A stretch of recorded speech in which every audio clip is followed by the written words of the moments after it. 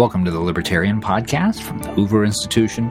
I'm your host, Troy Senik, and the Libertarian is Professor Richard Epstein, the Peter and Kirsten Bedford Senior Fellow at the Hoover Institution, the Lawrence A. Tisch Professor of Law at NYU, and Senior Lecturer at the University of Chicago. Today, property rights, takings, and unions. And Richard, I wanted to talk today about a case that's come up before the Supreme Court that is right in your sweet spot, at an intersection of all the issues that rile you up. So this case is called Cedar Point Nursery v. Hasid, and at issue here is that there is a regulation in California that requires farmers to let union organizers onto their property at certain times, subject to certain limits, as a way to promote union membership for the workers there. And the legal issue that's being raised in this case is whether that constitutes a taking of private property. So, Richard, you are the authority on all things takings, but I'm going to ask you to do some slow pitch here for us laymen. When the government actually confiscates someone's private property, it's easy enough to understand the concept of a taking. Explain for us what the law looks like in cases like this, where the issue is not the outright appropriation of private property, but placing conditions on its use. Well, this is an extremely complicated subject, but it should be an extremely simple subject. So the way I'm going to start to explain it is to begin with the what I think to be the correct notion. And what happens is there are two things that you have to worry about. One, what is it that the government has done to somebody? And if it turns out that you know what the common law definition of rights is, then any limitation on those kinds of rights will in fact amount as a taking. So that if you have a right to exclude and the government says that somebody can be included, then there's a taking to the extent of the inclusion. The case becomes more complicated because it may well be that this is going to be justified. So certainly the government can put limitations on your house by requiring that you have, for example, fire extinguishers in the house, or that you have fire alarm systems there. These would be intrusions upon your physical space, but it's basically a pretty tightly drawn thing to make sure that fire is not going to spread and cause harm to your occupants or to your neighbors. So that's the way, and the more you take, the more you pay. Under this view, Troy, there is no gap between what is called a regulatory taking and what is called a physical taking. A regulatory taking is simply taking a small fraction of the things than is a physical taking. And in fact, the valuations are very, very tricky to make. The most famous case on the physical taking is a case called Loretto, and it involves somebody who was required to accept a cable box on his roof, and there was a huge debate over whether or not this was a physical intrusion that was subject to a quote-unquote per se rule. The Supreme Court held that it was. They sent the case back to New York, and they held that the princely amount that you were allowed to recover was $2 because they didn't care about the fact that the cable box allowed you to command revenues from your tenants. They simply treated it as a physical intrusion. So they got the valuation question wrong, as they so often do.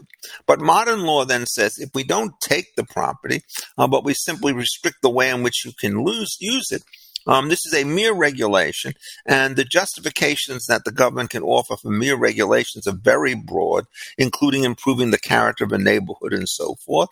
It's not just a protection against various kinds of nuisances. So in the very famous Penn Central case, if you said there were a set of considerations from not having a tower over the old Pan Am building, that was enough to say that the loss of air rights associated with that space, which were protected under state law, did not count as a taking.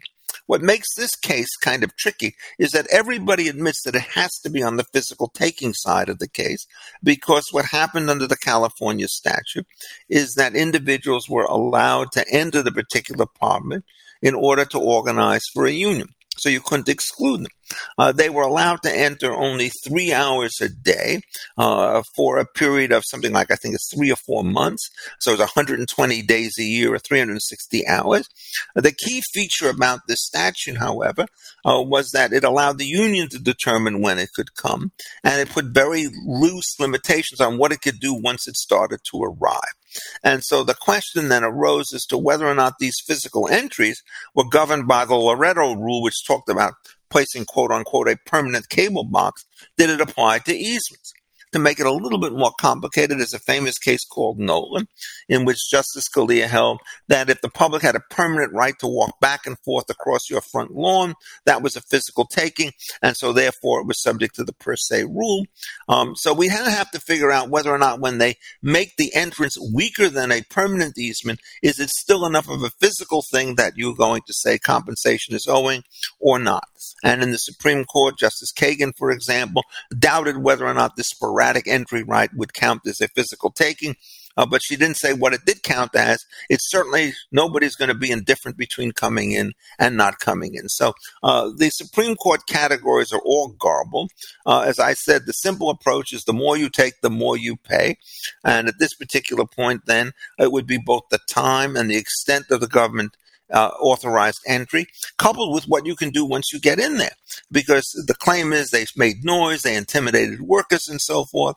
And so from the taking side, at least, this turns out to be something which I think would be compensable.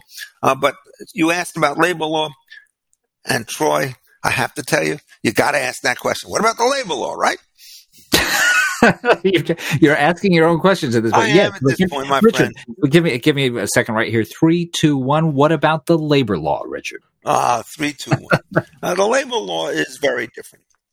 And these things are collided because the two bodies of law developed independently.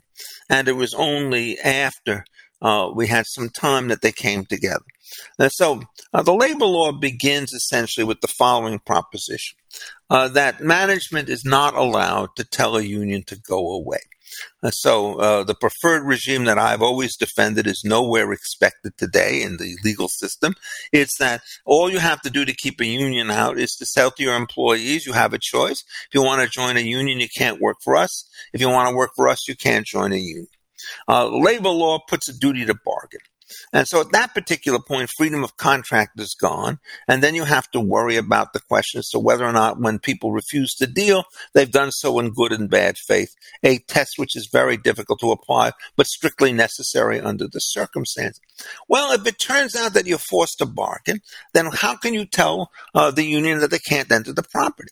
Because if you're going to suspend the freedom of contract documents, well, then you have to get rid of the exclusive rights. So back in as early as 1945, in a case called Republic Aviation, the Supreme Court kind of developed a balancing test, which says that yet unions are allowed to enter the property for organizing purposes, but they're not allowed to essentially disrupt the productive activities on the land. And so this meant that they could talk to workers in parking lots or during the lunch hour, but they couldn't go onto the assembly floor and interfere with the way in which production took place. So it was a straight out balancing test. So if you come to this thing not from Loretto, but come from it from the labor side, then in effect, entry is necessarily allowed, but it can be limited. And so the question you would then have is to look at the past cases in which workers were allowed to be approached by unions and see whether or not this one goes beyond it. And it turns out that it does. And so one of the ways that the Supreme Court looked at this case is to say, why are you raising all these fancy takings issues? You as a union are going to lose even if we do the kinds of balancing tests that existed since Republic Aviation. And that was the line I think that Justice Kavanaugh took in sort of the argument. See, the key difference is in the other cases, it was fairly circumscribed as to when and how they could come in. In this particular case, all the union has to do is to give the employer notice as to when they plan to arrive and where they plan to go, and the employer is powerless to hold them out. That's a very different balance from the way in which these traditional cases have worked. And so essentially we can start having two ways to think about this case. The one way is to treat this as a Loretto-type taking, at which point you could slam the door on them unless the government pays to let these guys in, which would be a very big transformation because it would influence labor law everywhere else, including in situations like the Republican Aviation case going back to 1945. Or you can say, no, it's a balancing test, and the California Agricultural Adjustment Act, which is patterned on the National Labor Relations Act, but covers agricultural workers, which are not covered under the National Labor Relations Act, they just got the wrong balance. So in one case, what happens is the employer is going to win on narrow grounds, and there are going to be very few ramifications for other areas. But on the other version, it turns out if any entry is going to be prima facie suspect, you start asking questions, well, what about rent control? After all, what happens is the tenant is out on his lease and he's allowed to remain in possession. Isn't that a physical occupation? Well, it is, but the rent control statutes were upheld as early as 1921 in very different forms from what they are today. And so what happens is we didn't have this physical, non-physical taking stuff back then. And so the great question is, with rent control and with labor law, do you recalibrate the doctrines that developed in the 20s and 30s to take into account the kind of conceptual things that started to develop in cases like Loretto, which date from the early 1980s? I want to ask you actually about precisely this dynamic, but from a slightly different perspective, not the correct policy or legal standard, but the way that you think about this strategically, if you're bringing the case. So the Pacific Legal Foundation is representing the growers that are fighting this law. You saw in the case, as you alluded to, in comments from Justice Kavanaugh, for instance, during oral arguments, this sentiment that, you know what, you guys can probably win this under a much more modest ruling, but you're trying to shoot the moon here. Kavanaugh literally said, you're trying to get us to reinvent the wheel. So how do good constitutional lawyers perform the cost-benefit analysis there between when to aim for the more ambitious shift in precedent, maybe at the risk of losing the case, versus when to play it safer, even if it may not occasion a shift in the underlying jurisprudence that is as sweeping as you might hope? Well, in this particular case, I think the Pacific Legal Foundation did it correctly. What they did is they put both theories in front of the court. And of course, the fact that you put both theories in front of the court means that there's going to increase probability of getting the small win rather than the big one. If you really went for the moon and didn't put the small one in, you'd probably have a greater chance of getting it. But my sense is that they're better off doing the dual theories. And what they would hope for was a clear authoritative statement that the California rules have gone way too far, which indeed I think they have. And then hopefully get some kind of dicta in there which says that we're going to have to re-examine other situations in which it turns out that we also have to worry about exclusivity in the way in which various things start to happen. Because, all labor statutes essentially acquire this. So if you have an anti-discrimination law, can you imagine somebody says, you have to hire people regardless of their race, but you don't have to let them on the premises? No, I mean, once you've hired somebody, they have to come in like every other worker. And so the moment you get rid of freedom of contract, you get rid of exclusivity. That's the key feature that you're going to have. Rent control is the obvious target that you're going to have to deal with. And then there's going to be the question of whether or not this stuff spills back from the Agricultural Labor Relations Act in California to the federal statutes. How is this going to work out with respect to public employees? That was also an issue that we had in the Janus case. So all of this stuff is no doubt in flux, because one of the things that the conservative members of the Supreme Court are quite determined to do is to cut back on what they think to be the extraordinary privileges that are associated with union status. And the way in which they do that is they kind of strip them of the various kinds of immunities that they've been able to get. At the same time, incidentally enough, in some courts, there's been an effort to work this in reverse, which is to get rid of the right to work laws. So there is a case involving Mike Pence, Sweeney against Pence, in which Diane Wood wrote a very strong minority opinion saying, well, if you're going to tell the unions that they have to represent these workers and there's a right to work law in there, then the state has to compensate the union for the work that it has to do on behalf of the workers, right? And so now what you do is you see very strong arguments trying to revolutionize the law from the other direction. And politically, it's going to get even more complicated, because there's no doubt they won't get it through unless they change the filibuster rule, that the Democrats are intent on trying to remove the federal positions under the federal statutes, that is the Taft-Hartley Act of 1947, which gives the state the options to put right-to-work laws in place. What the Democrats would like to do is to get rid of that option, so there are no right-to-work laws anywhere in the United States, because Joe Biden, if he's anything, is a very strong union man. So what we're seeing here are two very strongly conflicting currents, and it's not at all clear the way in which this thing will play out. But unions have been in real bad trouble. They are in the private sector down to about 6% of the economy. They're even losing ground in the public sector. So manufacturers think that they really have a chance to stop this thing from happening. Employers are uniformly opposed to union. The Democratic administration is strongly in favor of them. The Supreme Court, well, we don't know. I'll just make one observation about the Supreme Court. I think it's not a conservative versus liberal court anymore. I think it's 3 blocks of 3. So what you do is you have the 3 liberals who on this are going to be as one, Sotomayor, Kagan, and Breyer. Then on the conservative side, you're going to see Alito, Gorsuch, and Thomas. And in the middle, there is a conservative-leaning bloc, which is quite distinct from the other 3, which is Barrett, Kavanaugh, and Roberts. And so the issue is which way the middle 3 will start to go. They're more inclined to be conservative than liberal, particularly on administrative law issues, but nobody knows the way this is going to play out in connection with takings or in connection with labor law, let alone the combination of the 2 fields together. Final question for you, Richard. More of a biographical one, I suppose. When you wrote your book on takings, you were considered a madman in some circles. This is a classic example of a set of ideas that started off seeming radical and then ended up really moving the debate. It's not that your vision of this is completely won out in American law, of course, but they have had a gravitational pull that has brought the issue quite a ways in your direction. I'd be curious to hear your thoughts on that as a scholar, what it's like to take on an issue like that when your voice is a lonely one, and what it feels like to see that much of a shift occasioned by your work. Well, I mean, this is a very long story.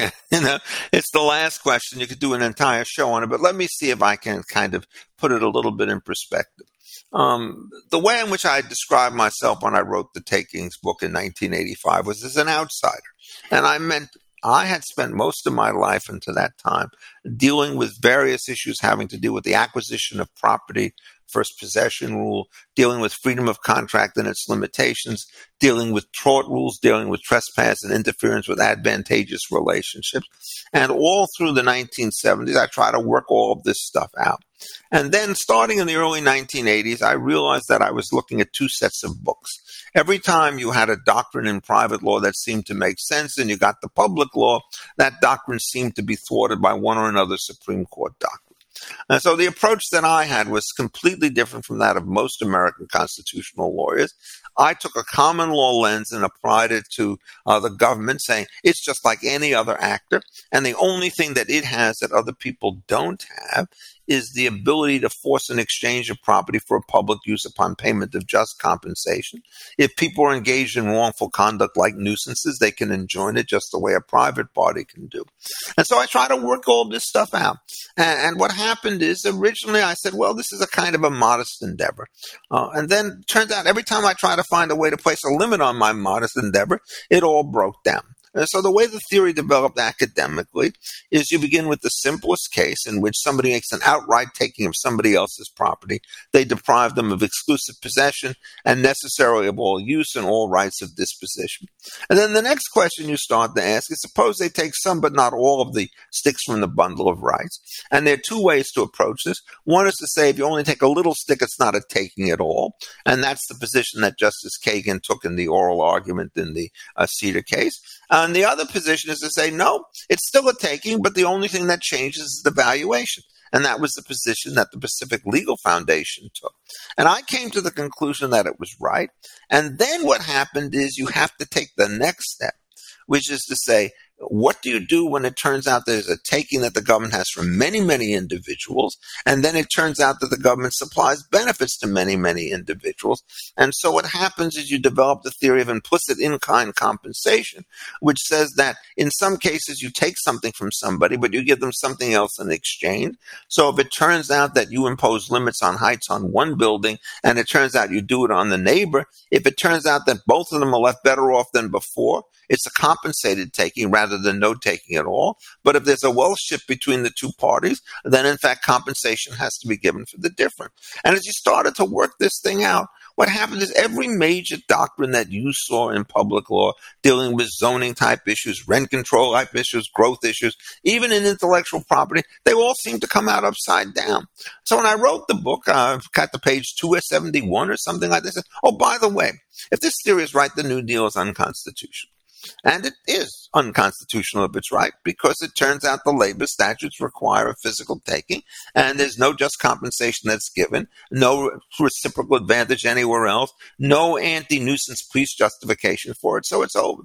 So I put it forward, and then in 1986, there's a conference on my book, which was held at the University of San Diego, which was eventually published in the University of Miami Law Review, and I was hit on two sides. On the conservative side, there were two libertarians, Ellen Paul and Eric Mack, and both of them said, why do you allow any takings at all? In a libertarian world, the only time that you can stop somebody else is when they're using force against you. That's not this.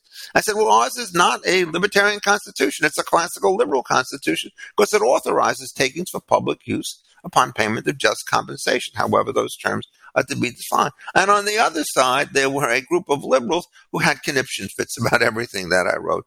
So the late Joe Sachs began his book review at that conference with the following sentence: like a shaggy dog, he said, this book will tempt every passerby to give it a kick. It's devoid of logic, theory, history, and so forth. And, Mark Hellman mused out loud, why would a man like Paul Bator want to join the Chicago faculty? He would have to have Richard Epstein as a columnist, and Tom Gray wrote something to the effect that this was a Malthusian constitution and that it should be published by some oddball press, but not by the Harvard University Press and so forth. So I got a very warm reception. But the key thing about this is the integrity intellectually of the position was never attacked. It was so-called outlandish preclusion. So I developed, standard theories of constitutional interpretation, relentlessly applied them, and I think that the frame is there. Yes, I think it has had some influence on the world. It started actually even in the Reagan administration when people started to say, well, what he's saying about takings may inform the way in which we internally review various kinds of processes. And the theory keeps growing. As I like to say about the book, as I said, if you write a book and it's refuted once, you're in deep trouble. But if you write a book and it's refuted 25 times, you're in great shape. Because it means that every one of the previous 24 reviewers haven't even pleased the 25th guy who's come along. And so the book essentially stands there, and what you now have to look is to see whether or not somebody's developed a theory of equal comprehensive nature that I have, which comes out with the opposite result. And I think it's pretty clear that they happen. And if you start looking at the literature, this is what you start to see. You start to see, oh my God, if we follow Epstein's theory, then we can't do any of the things that we want to do under the New Deal. So we're willing to live with the complete intellectual incoherence that we have when we start to try to draw lines under the current law between physical takings on the one hand. It's all a balancing test that we really don't know how it works. We would rather do that. And who was the leading exponent of this? It's kind of interesting. It was Nino Scalia. We had many debates when he was alive over this subject, and his attitude was he started first with judicial restraint as a constraint on what courts could do. And so he was not inclined to give broad provisions in Constitution, broad interpretation. And so what he was doing, he tried to find a way to stop it by the physical taking doctrine. He tried to write something in the Nolan case that would stop it. In the Lucas case, none of it really worked. Then he would try standing doctrine. And I just kept on saying there, look, if you're an originalist and you have a broad text, you can't give it a narrow interpretation and claim fidelity to law. And then he said, but the world will come to an end. And, as I said when I was writing my book, tell me the kinds of things that are essential for security that you cannot run under my conception of the police power. I mean, you're not going to allow people to commit mayhem, force, fraud, abuse, nuisance, and so forth. What you have to do, however, is to make sure that these systems are going to operate in a way that does not unnecessarily intrude on the way in which private property systems are organized. And so I still stand by the Takings book. It's 35 plus years now since it's come out. I think there are points of detail which I would change. One big issue that I never talked about and I talked about it later, was so-called issue of unconstitutional condition. The government is now not regulating you, it's granting you something. The questions are there limitations on freedom of contract that apply to the government in virtue of its monopoly position. And the attitude that I eventually took is, you want to understand this? You better understand the antitrust laws, because they deal with private monopolies. And so I wrote a book called Bargain in a State that did it, and the two things together are comprehensive theory. And so when I start seeing cases like this, I'm always pleased to be able to show just how complicated it is to try to work them out within the existing framework, and how pretty straightforward they are within the other framework. And although the Pacific Legal Foundation did not cite my book, at least I don't recall them citing it, when they started to say that the takings issue is relatively clear and the valuation issue is that all that matters when it comes to the question of what these guys did when they got in there. That was absolutely a leaf from the earlier takings book. I'm most pleased that such astute lawyers were prepared to put that argument forward, and I wish the Supreme Court would take it with the seriousness that it deserves. You've been listening to The Libertarian Podcast with Richard Epstein. Remember, you can read Richard's column, The Libertarian, at Defining Ideas at hoover.org. If you enjoy the podcast, please rate the show on iTunes or wherever you listen. For Richard Epstein, I'm Troy Senik. Thanks for listening. This podcast has been a production of the Hoover Institution, where we advance ideas that define a free society. For more information about our work, and to hear more of our podcasts or see our video content, please visit hoover.org.